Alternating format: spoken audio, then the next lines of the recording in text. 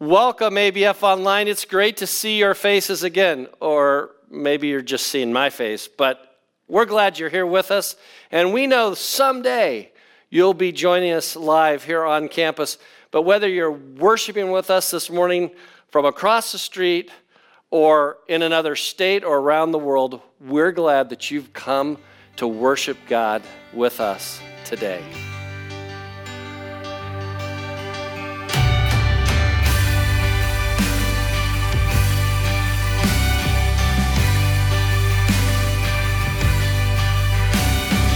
Worship the King, oh glorious above, oh gratefully sing His wonderful love, our shield and defender, the Ancient of Days, pavilioned in splendor and girded with praise.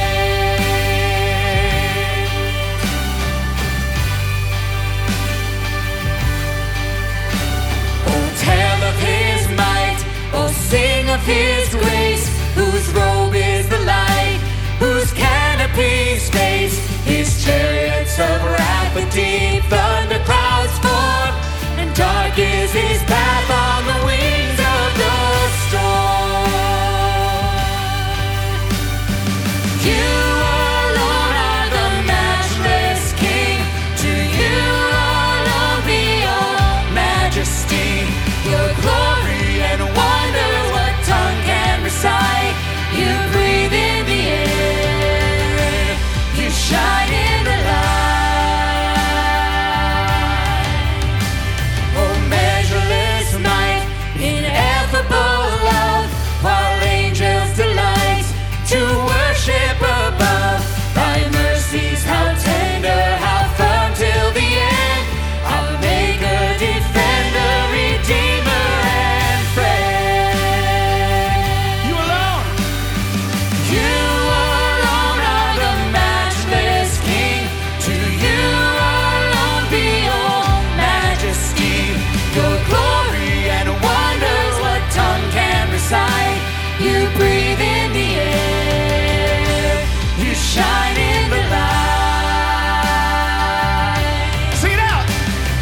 You alone are the matchless King, to you alone be all majesty, your glory and wonder, what tongue can recite? You breathe in the air, you shine in the light. You breathe in the air, you shine in the light. Oh, worship the King, oh glorious above, oh gratefully sing His wonderful love, our shield and defender, the Ancient of Days, pavilioned in splendor and girded with praise.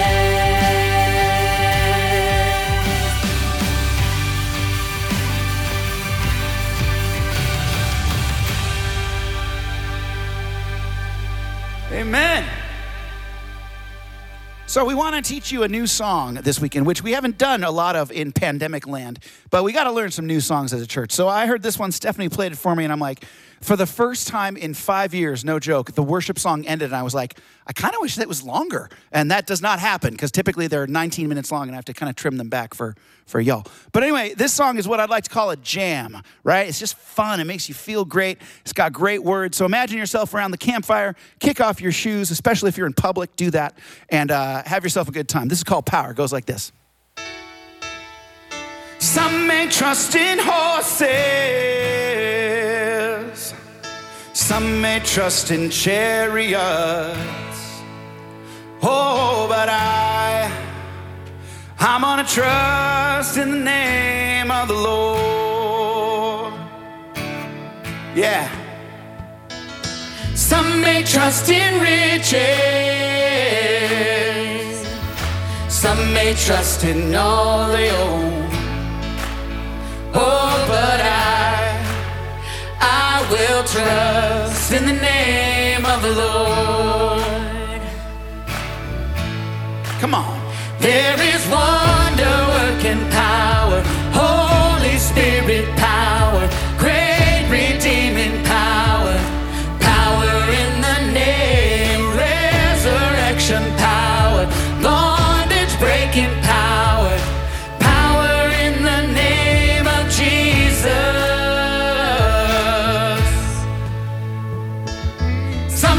in their wisdom.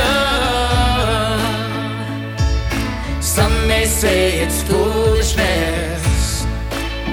Oh, but I will trust in the name of the Lord.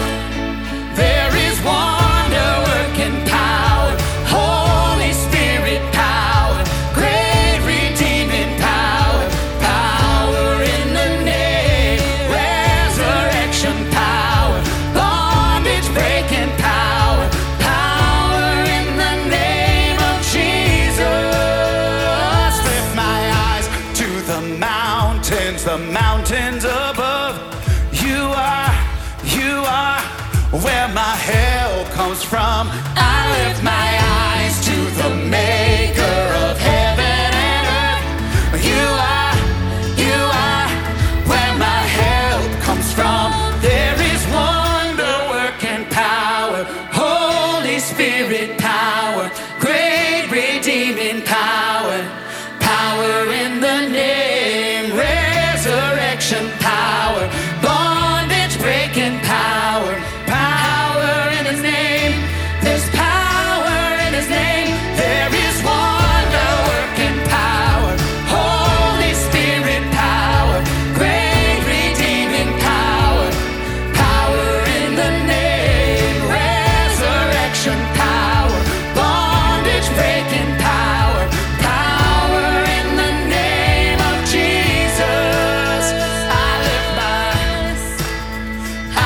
my eyes to the mountains above. You are where my help comes from. Oh, thank you so much, worship team. That was awesome as usual. I love worshiping the Lord together. Hey, we have some things you should know that are going on here, and we always are committed to prayer. You know that. 97,000. Text us your prayer requests, and we would love to pray for you as a staff and elder board. Then here's a couple other things happening. We hope you'll join us for our beach baptism. It's on August 29th at Zuma Beach, and you know the location. Look for the ABF sign there on the beach. Then secondly, Awana registrations are now open, and kids can register, and it starts on September 14th. School's already started. It's hard to believe, and we're back in session, but we need you. We need some volunteers. So sign up. You can register online, and there's a special leaders training information meeting on August 31st on our campus. Then we've been waiting to tell you about this until we got all the details nailed down. We're going back to the Dodger game. We didn't get to do it last year. It's going to be awesome. You can see me personally or email me about getting your tickets. And it'll be on Sunday, September 12th, 1 o'clock game against the San Diego Padres. It's going to be a blast. We hope you can join us. And then when we are meeting on this particular Sunday, even though you can't be with us, we are dedicating coaches today, and we are dedicating teachers and students. In just a moment, I'm going to be praying for all those groups as the school year has started. And so would you join with me as I pray for those teachers, coaches, and students, as well as for our offering. Heavenly Father, we thank you for what you're doing in this church.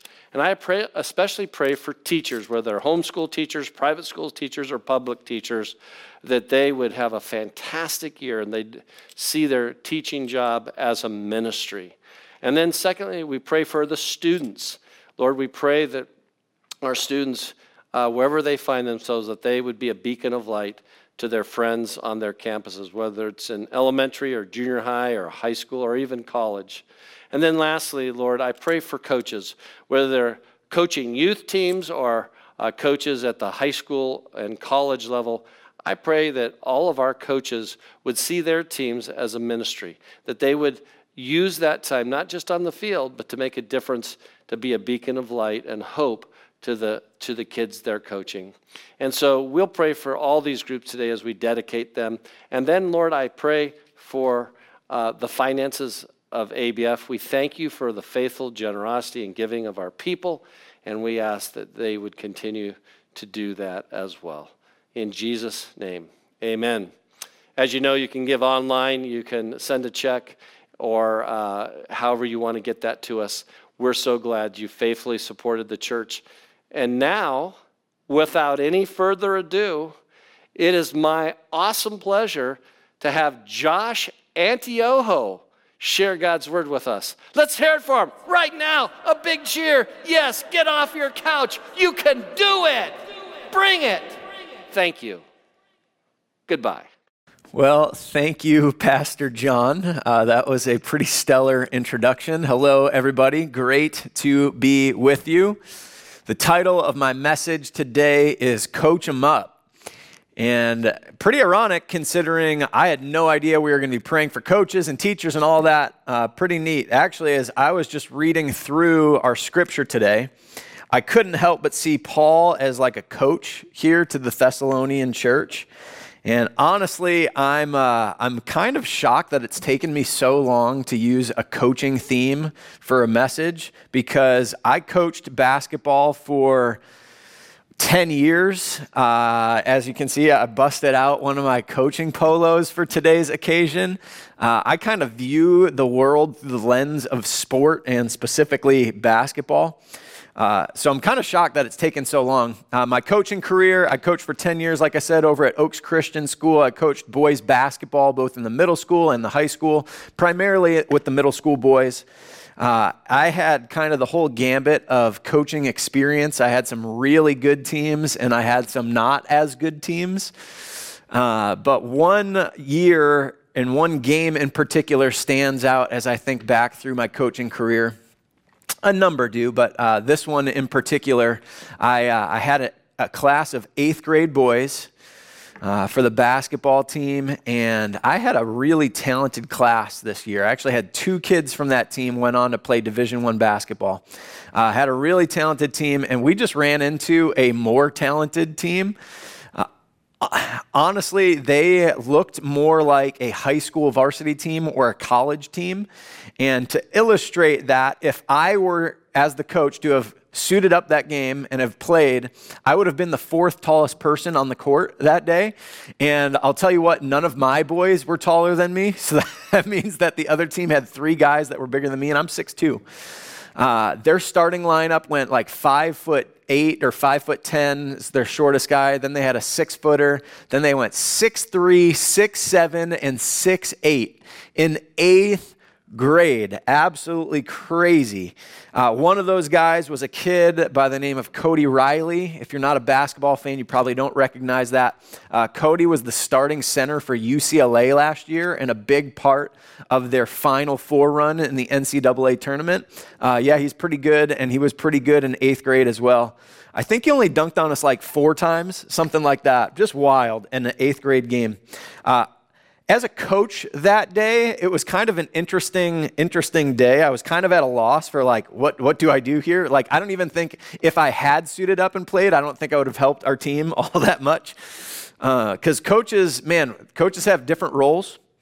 That particular day, my focus was not so much on the X's and O's, the plays that we were going to run, but it was definitely more about managing the players, managing our boys, encouraging them, trying to inspire them, despite the fact that they were in the midst of some adversity. And man, today's text, I see a similar situation playing out. The Thessalonians are experiencing some adversity, and Paul kind of puts his coach's hat on, and we're going to see that he both manages his players, manages his team, and also gives some good X's and O's. Let me pray, and then we're going to dive in and just take a look at our scripture for today. Let's pray. Dear Father, Lord, thank you so much for a chance to be together online. Thank you, Lord, for the amazing opportunity that it is to dive into your word and to put these videos out without any fear of repercussion. That we get to do this freely is a gift. Lord, I pray that you would just speak through your word. I pray that I would be small, that your word would be great, that we would even get sweet things from the example of Paul and from the scripture. And yeah, Lord, we just open ourselves up to what you want to say to us today. We give this time to you now and pray this in the name of your son, Jesus. Amen. So if you would, flip with me over to 2 Thessalonians chapter 2. We're continuing in our series going through this book. As we've seen the last couple of weeks, the Thessalonians have been having some doubts. They've been second-guessing some things. Last week, Chris addressed this specific doubt, this concern that they've got about Jesus' return, and they had been convinced that they had missed Jesus' return. Chris did an amazing job kind of going through the ins and the outs of a really, really tough passage, like a super tough passage. He did amazing.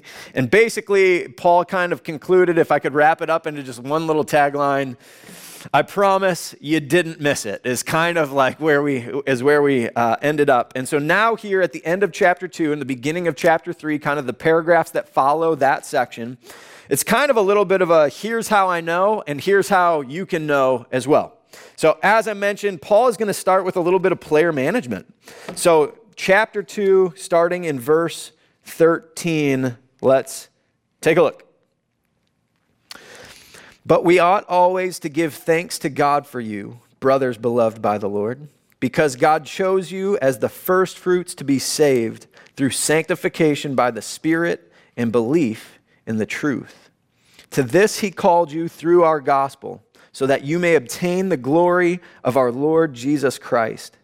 So then, brothers, stand firm and hold to the traditions that you are taught by us, either by our spoken word or by our letter.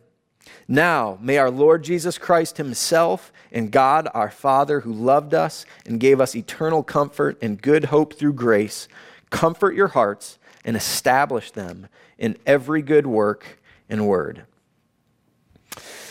So when a player is dealing with doubting their abilities, there are a handful of tactics that a coach could employ. I definitely use them in my years of coaching. I think part of it is just this is reassurance. Part of it is reassurance, just like, hey, you're a good player. You've got what it takes. You can compete. Reassuring the player of their abilities.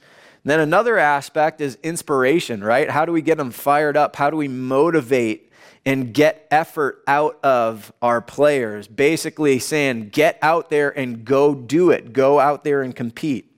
So reassurance, inspiration, and then celebration, right? Acknowledging when a kid steps up, when he makes a good play, basically further confirming the fact that they've got what it takes. So Paul, to be honest, uses a similar formula here. In verses 13 and 14, he starts with some reassurance.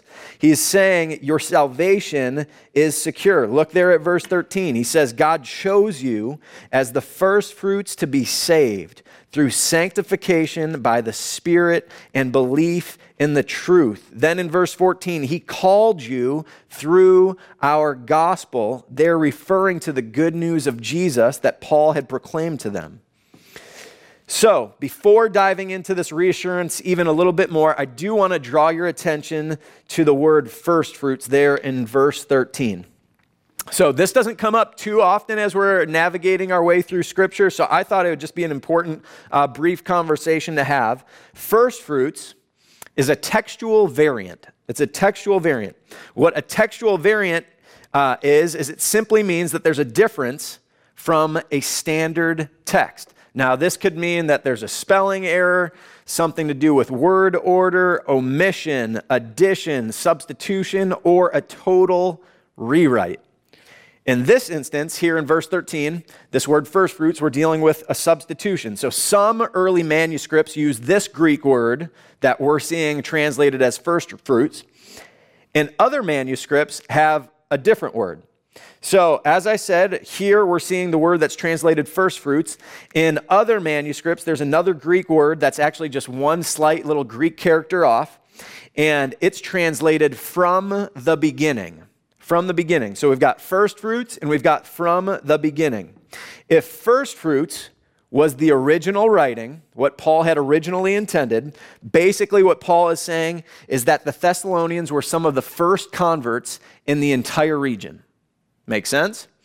If from the beginning was original, Paul is paralleling this to what he said in Ephesians chapter 1, verse 4, saying that God chose us in him before the foundation of the world.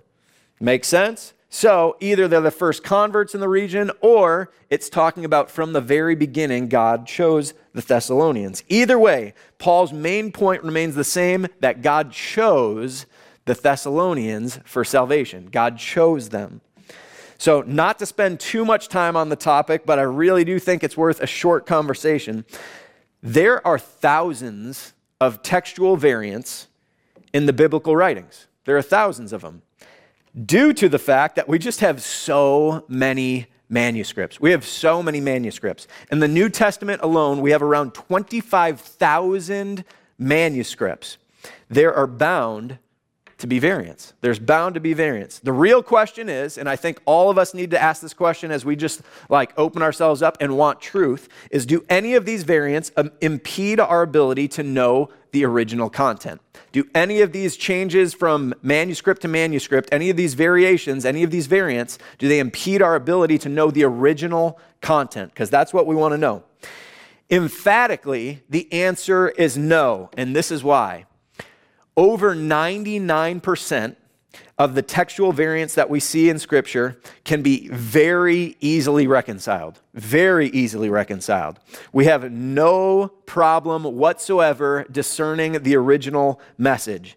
In these cases, right, this 99+%, there are variants between manuscripts, and they look like a spelling error, or they look like the switching of a word order, so like Jesus Christ versus, in another manuscript, Christ Jesus. Or there's a divergent message that comes across in some of the later manuscripts, but it's kind of a standalone thing, and as we look at the rest of Scripture, we see, well, that doesn't belong there. As we look at the earlier manuscripts, that doesn't fit.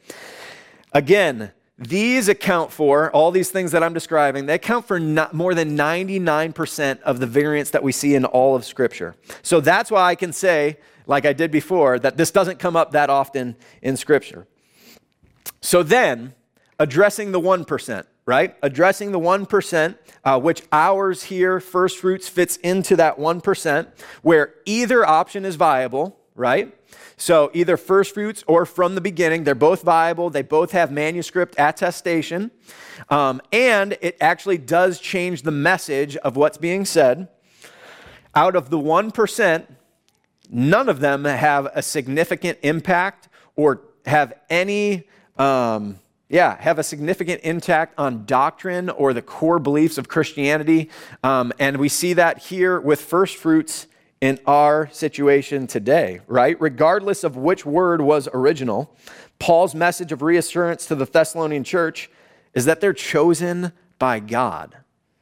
Those who've received the good news of Jesus, who have put their faith in him, that are trusting Jesus' death as payment for their sin, that have made him the Lord and King of their life, they are chosen by God. So whether he meant to say that they were chosen at the very beginning, or if he's just trying to say that they were chosen first in the region, to be honest, in the grand scheme of things, it doesn't really matter. The point is that they were chosen. And the same is true for you today. If you've put your faith in Jesus, if you've made him the King and Lord of your life, you're chosen. You're chosen. And I think that this sparks another interesting debate. So how does that work, right? If those that love and follow Jesus are chosen by God, how does that work? Is predestination true? Do we have a say at all in it? Does he just decide who he calls and saves, and it's just on his side of the equation? Or do we have free will? Do we play into the equation at all whatsoever? We're just going to spend the next 5, 10, maybe 15 minutes just kind of diving into this conversation. It's a great conversation to have. I'm just kidding. We are not going to spend 5, 10, 15 minutes diving into that conversation. There's probably some of you that would enjoy it, but so many others of you would just be like scratching at your eyeballs if we were to do that. So we're not going to spend time. If you want to have the conversation, I actually enjoy the conversation. I actually think it's pretty simple. Both are clearly true. Absolutely, the Lord has chosen us and chooses. But at the same time, he's absolutely given us free will, and we have the opportunity to choose him or to reject him. So how do both of those things being true at the same time work together? That I don't really know. That's a question that I'm going to ask him someday when I get up there. But again, I don't know how it works together, but clearly, in my humble opinion, both of those things are true and working together in some sort of amazing harmony. So all that being said, if you put your faith in Jesus, you are chosen by God. If you're chosen by God, that should be incredibly reassuring for our future, both in the short term here on this earth and in the long term in eternity to come.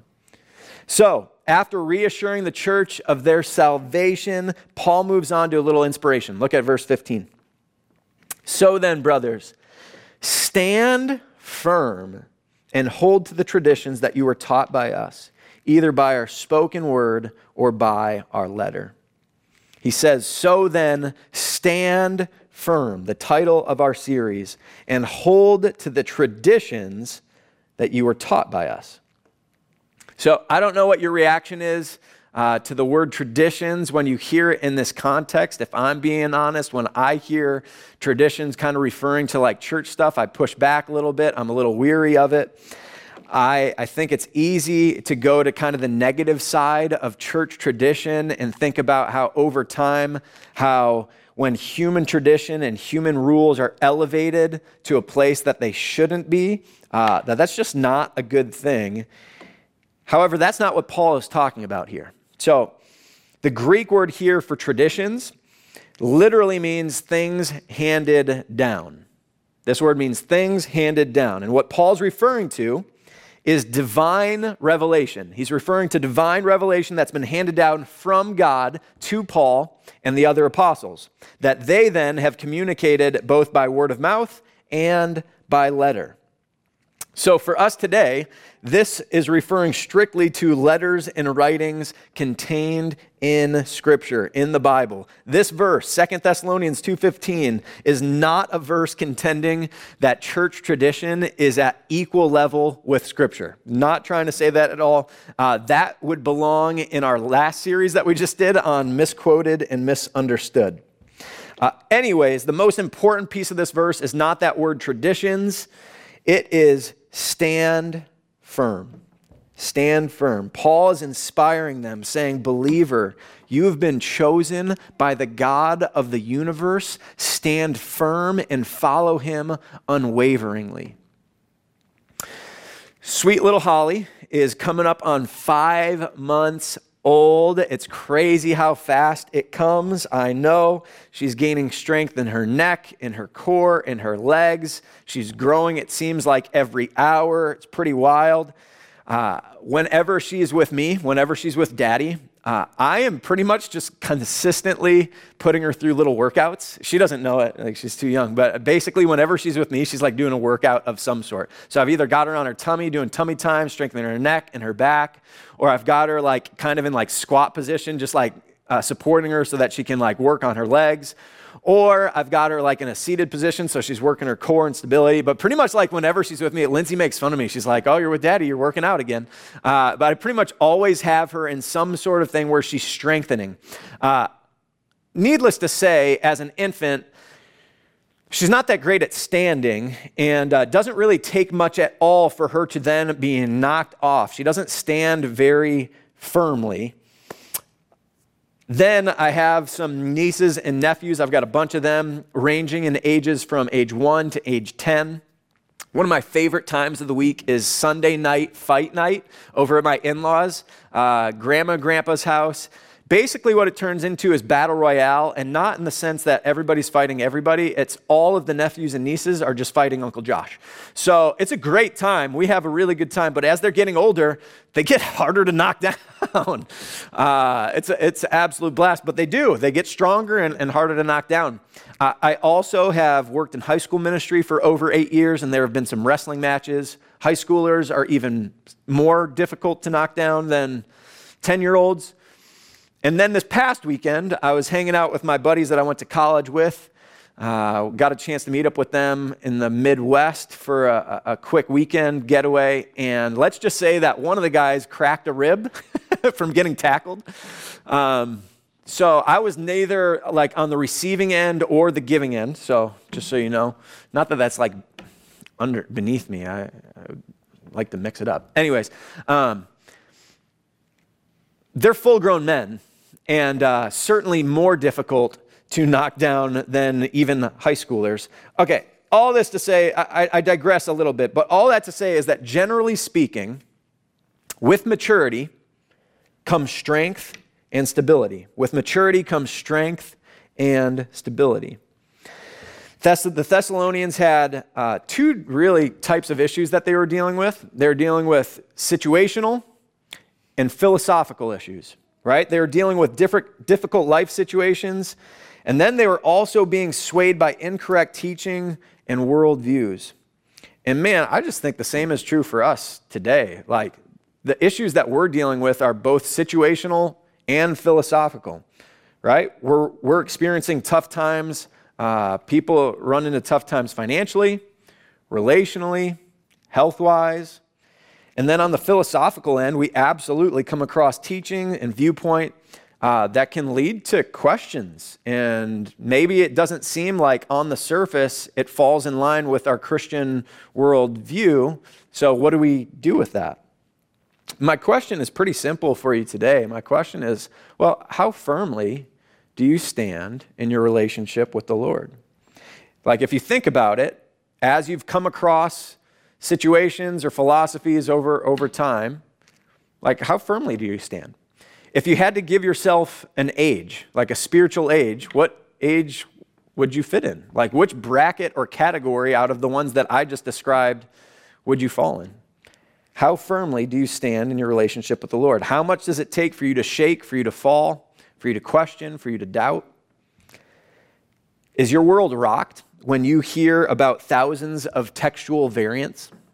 Do you have to rethink your entire worldview because of the fact that there are thousands of textual variants? And if so, what does that actually say about your spiritual maturity? Lindsay and I spent a good amount of time at the Kaiser in LA on Sunset. We were there a year and a half with stuff going on with JJ. We were there for a few weeks. And if you're unfamiliar with the area, it is right across the street from the giant Scientology church, I think it's called. And we were there, like I said, for a few weeks. And towards the end of our stay there, I was going for some runs and just getting out of the building and just running around. And on one of my runs, I got down to one of the corners, and there were some people from the Church of Scientology over there, and they were engaging in conversation, handing out stuff, and I was just kind of in the mood for a fun conversation, and so I started chatting them up, and we talked about this, that, the other thing. They invited me back into their church, and so I was like, let's do it, let's go. I'm all about this. I want to find out some stuff and learn some things and have some conversations. And don't worry, I called my wife on my way in there. I was just like, if I'm not back in an hour, like, send the rescue team. I joke. But I legitimately did tell Lindsay. And so I go in, and they kind of pass me along to some different people. I'm talking to people. They sit me down in front of a TV and kind of give me their spiel about what Scientology is all about. And then they kind of bring in the closer to have a conversation with me. And so we're chatting it up. And he informs me, so back up a little bit, reincarnation is kind of a big part of Scientology, which I didn't know at the time as I was going in, but reincarnation is a big kind of part of their deal. And then I'm talking with the closer, and he informs me that reincarnation actually used to be in the Bible. And then they ended up taking out the doctrine of reincarnation in the 1600s. He didn't say the reason why, or I don't remember the reason why, but he informed me. And he was shocked to find out that I told him that the canon of Scripture has been set since the 4th century, right? Since the 300s, we've had the exact same Bible, like the exact same. Like we have manuscripts that go from before that all the way up to present day, and the Bible is the exact same. Like, we are very, very certain of the original message back then. Nothing has come in, nothing has gone out. Like, we have Scripture, like original Scripture.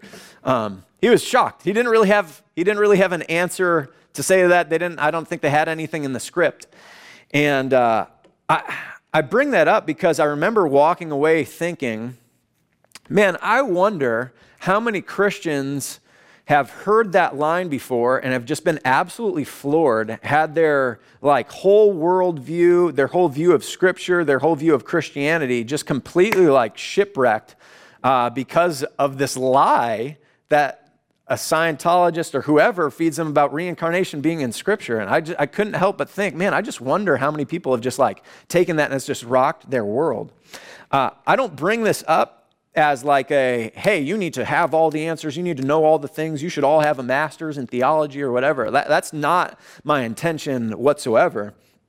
Really, we're just asking the question, just wondering, when you hear stuff like that, because I feel like statements like that or questions or thoughts like that get thrown out all the time. And my question is, when stuff like that comes up, what does that do to your faith? Do you stand firm, or does that make you shake like a leaf? Do you stand firm, trusting in the God who chose you? The God who chose you, and then go and seek out the answers, knowing that God can handle it all. Because I'll tell you what, our God can defend himself. He can absolutely defend himself. And it is really, really sweet to stand firm in moments like that, whether it's a philosophical moment, like those situations that I'm talking about, or if it's a situational thing, just a difficult life situation that comes up. It's so sweet to stand firm and then to see how God comes through and what God brings out of it. And that's the next thing. That's the exact last piece that Paul's talking about here, the celebration piece. Because Paul assures them that celebration, that comfort will come with every good work and every good word, there in verses 16 and 17. So, Paul kind of has some player management, right? He's dealing with the mentality of the church, of his team, and now he's moving to some X's and O's. Flip over to chapter 3, starting in verse 1. Finally, brothers, pray for us, that the word of the Lord may speed ahead and be honored, as happened among you, and that we may be delivered from wicked and evil men. For not all have faith, but the Lord is faithful. He will establish you and guard you against the evil one. And we have confidence in the Lord about you, that you are doing and will do the things that we command. May the Lord direct your hearts to the love of God and to the steadfastness of Christ.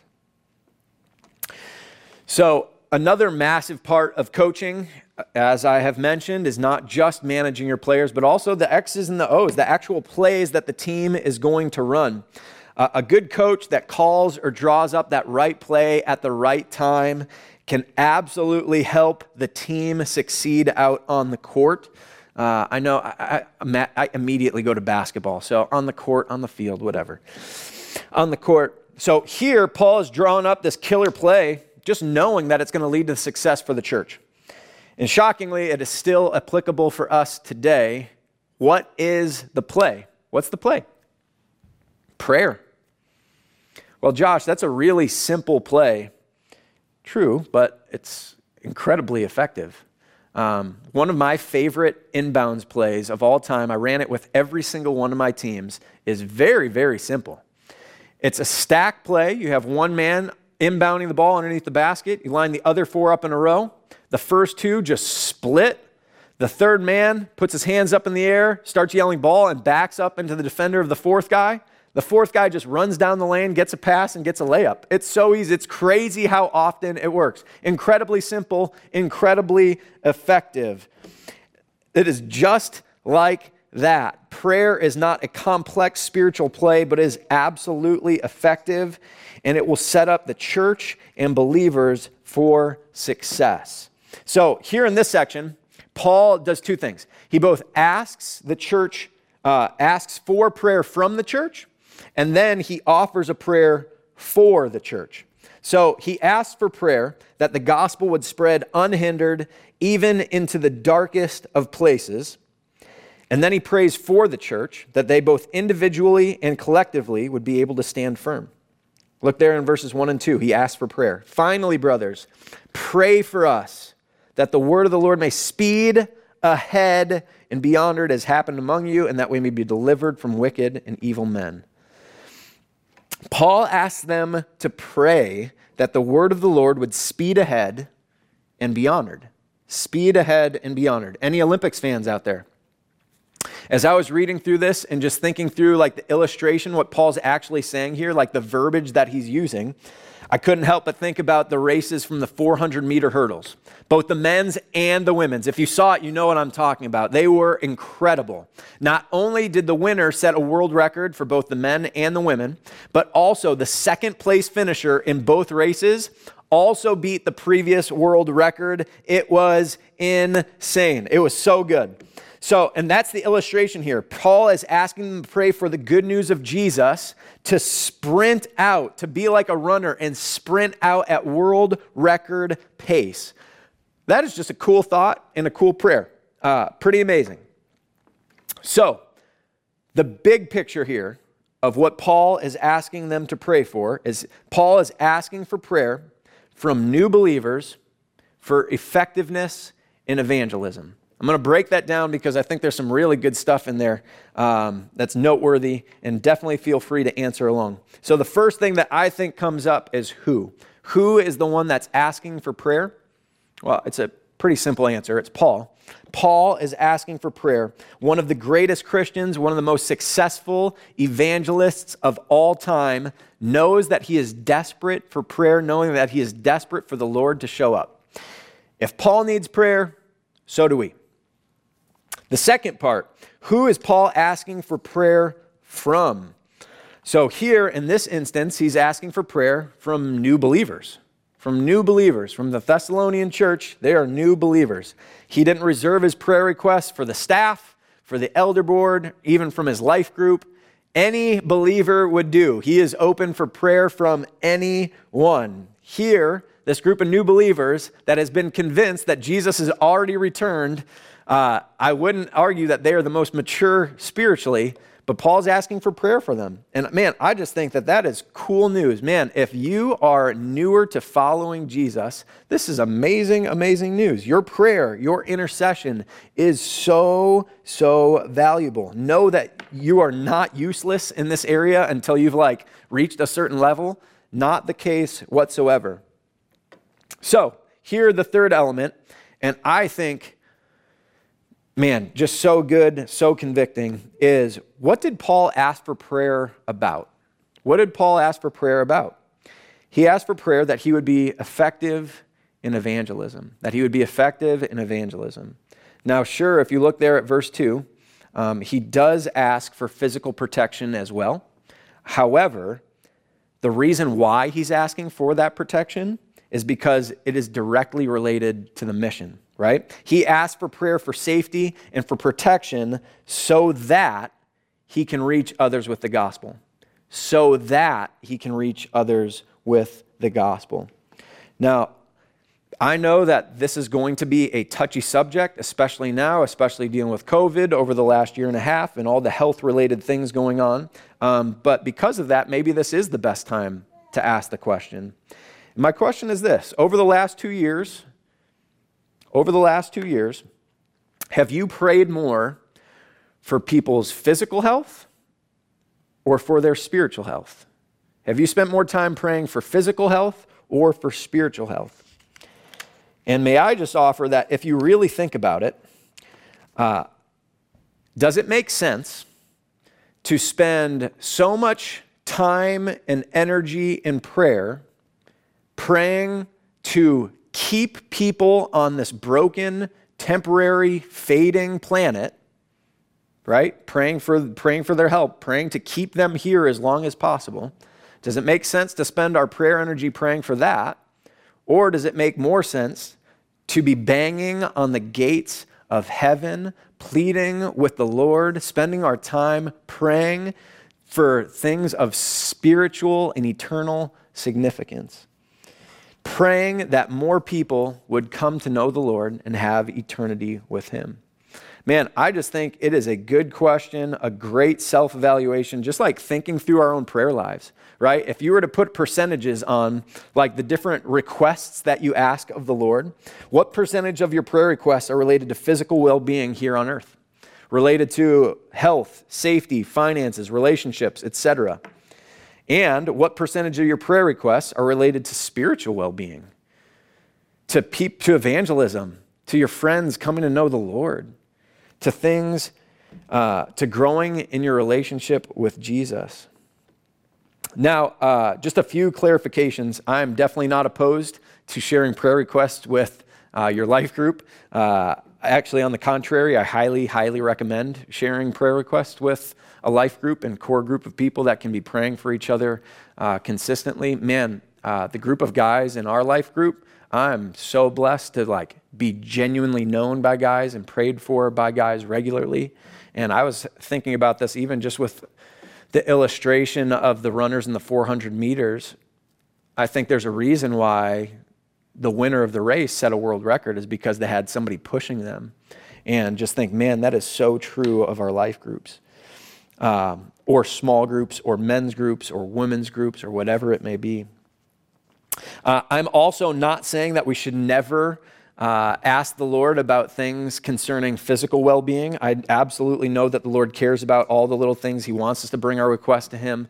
It's sweet for us to acknowledge him as the source of the giver of all good things. So I'm not saying that. I just think that it's wise to do a little self-evaluation, because I know that that prayer requests about physical things, somehow they sneak into being our primary prayer requests, or maybe even our only prayer requests, when that's not the place that they should take. They should be secondary, even complementary to prayer requests related to spiritual things. Paul is asking for prayer for physical protection so that he can go and share the gospel. I just think that is just a beautiful, beautiful picture and exactly what it should look like. I was convicted about this a couple of years ago. I heard a quote, and it was kind of along these lines of just man, why do we spend so much time praying for people to stay alive instead of praying for people to come alive? I don't know if that's the quote, but it's something like that. And it really just struck with me. And I remember being convicted for a while. I was spending a considerable amount of my prayer time just praying by name for friends that didn't know Jesus. And man, as I look back, it's crazy to see how many sweet Jesus conversations came out of that. Pretty amazing. And I don't know how much of that is just because it was on my mind, because I was mindful of praying for them. And I don't know how much of that is because the Lord was listening and coming alongside, and as I'm praying, just making stuff happen. I don't know what the balance of that was. But I know as I look back, there's just a sweet season of that.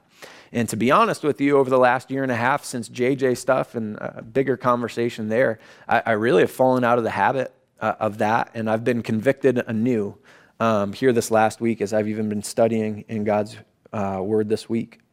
And I could not help but think, man, that maybe there are just a few others out there where the entirety of their prayer life, or at least a vast majority of the prayer life, is prayer requests concerning just the physical, temporary things here of this earth.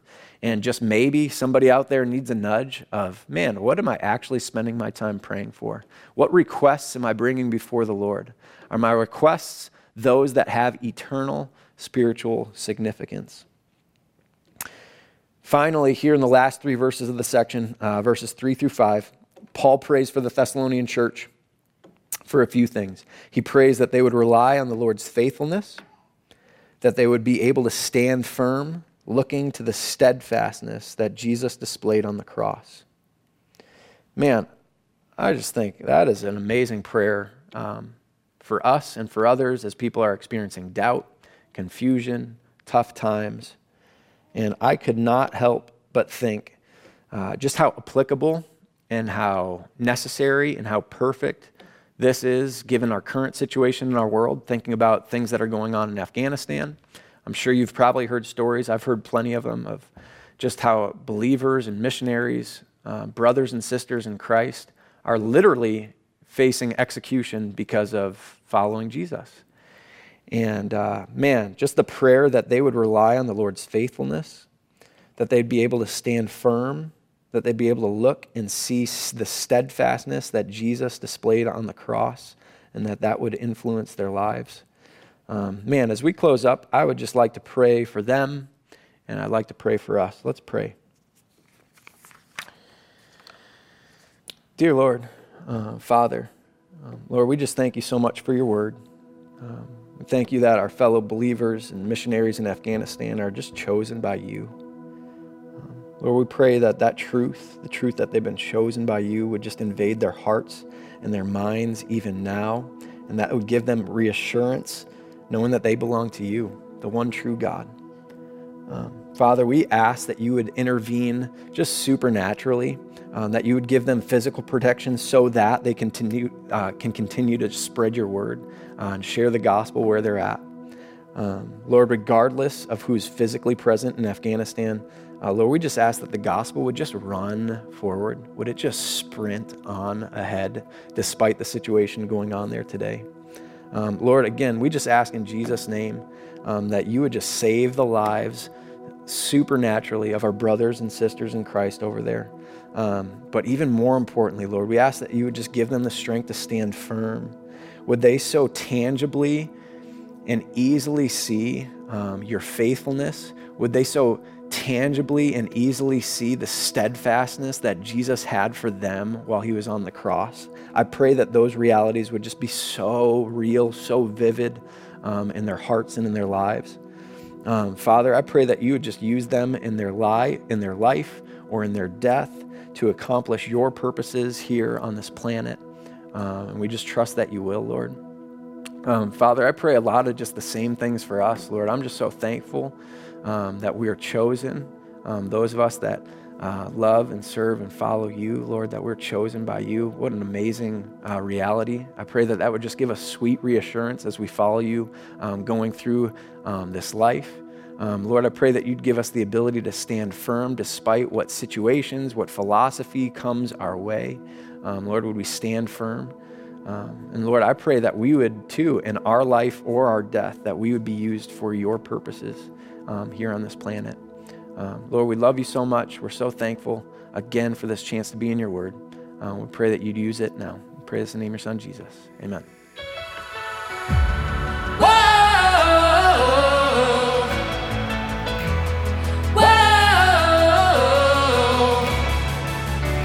This Jesus that carried our shame, this Jesus who rose from the grave, the same Jesus we worship today, we worship today,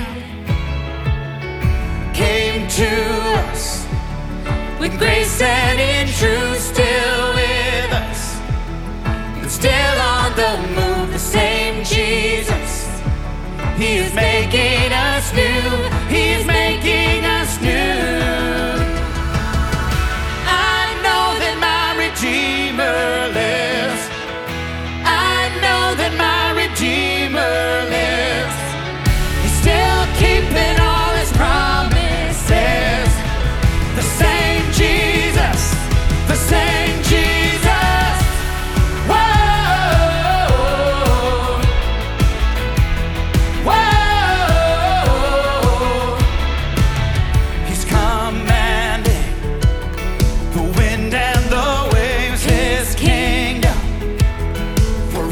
Shall reign, we know that he is coming again, he is coming again.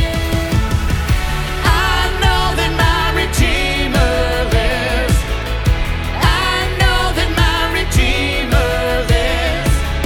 He's still keeping all his promises. The same Jesus, the same Jesus.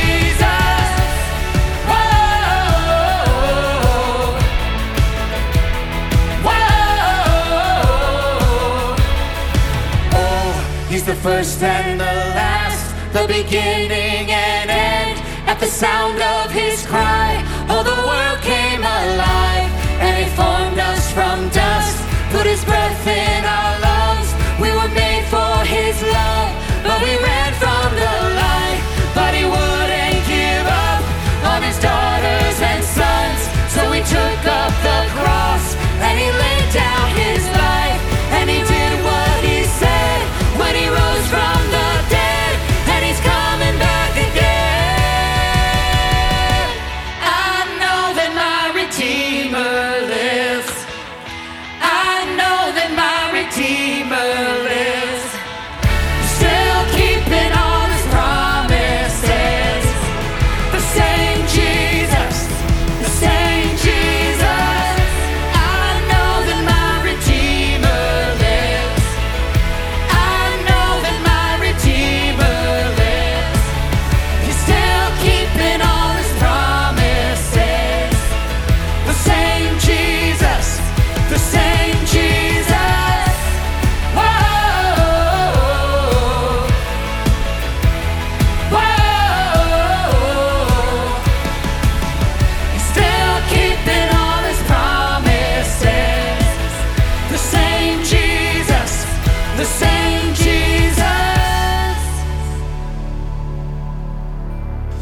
Well, thank you, team. I brought a little guest up here for our outro. Sweet little Holly hanging out with us today. Hey, just wanted to remind you, the play is to pray. The play is to pray. Also, man, stand firm. Maybe not like this little one. She's working on it. I know. She's working, but check it out. Amazing, amazing. Hey, we love you so, so much. I know. I'm sorry. Have a wonderful, wonderful week. We love you. We'll see you soon. Say bye.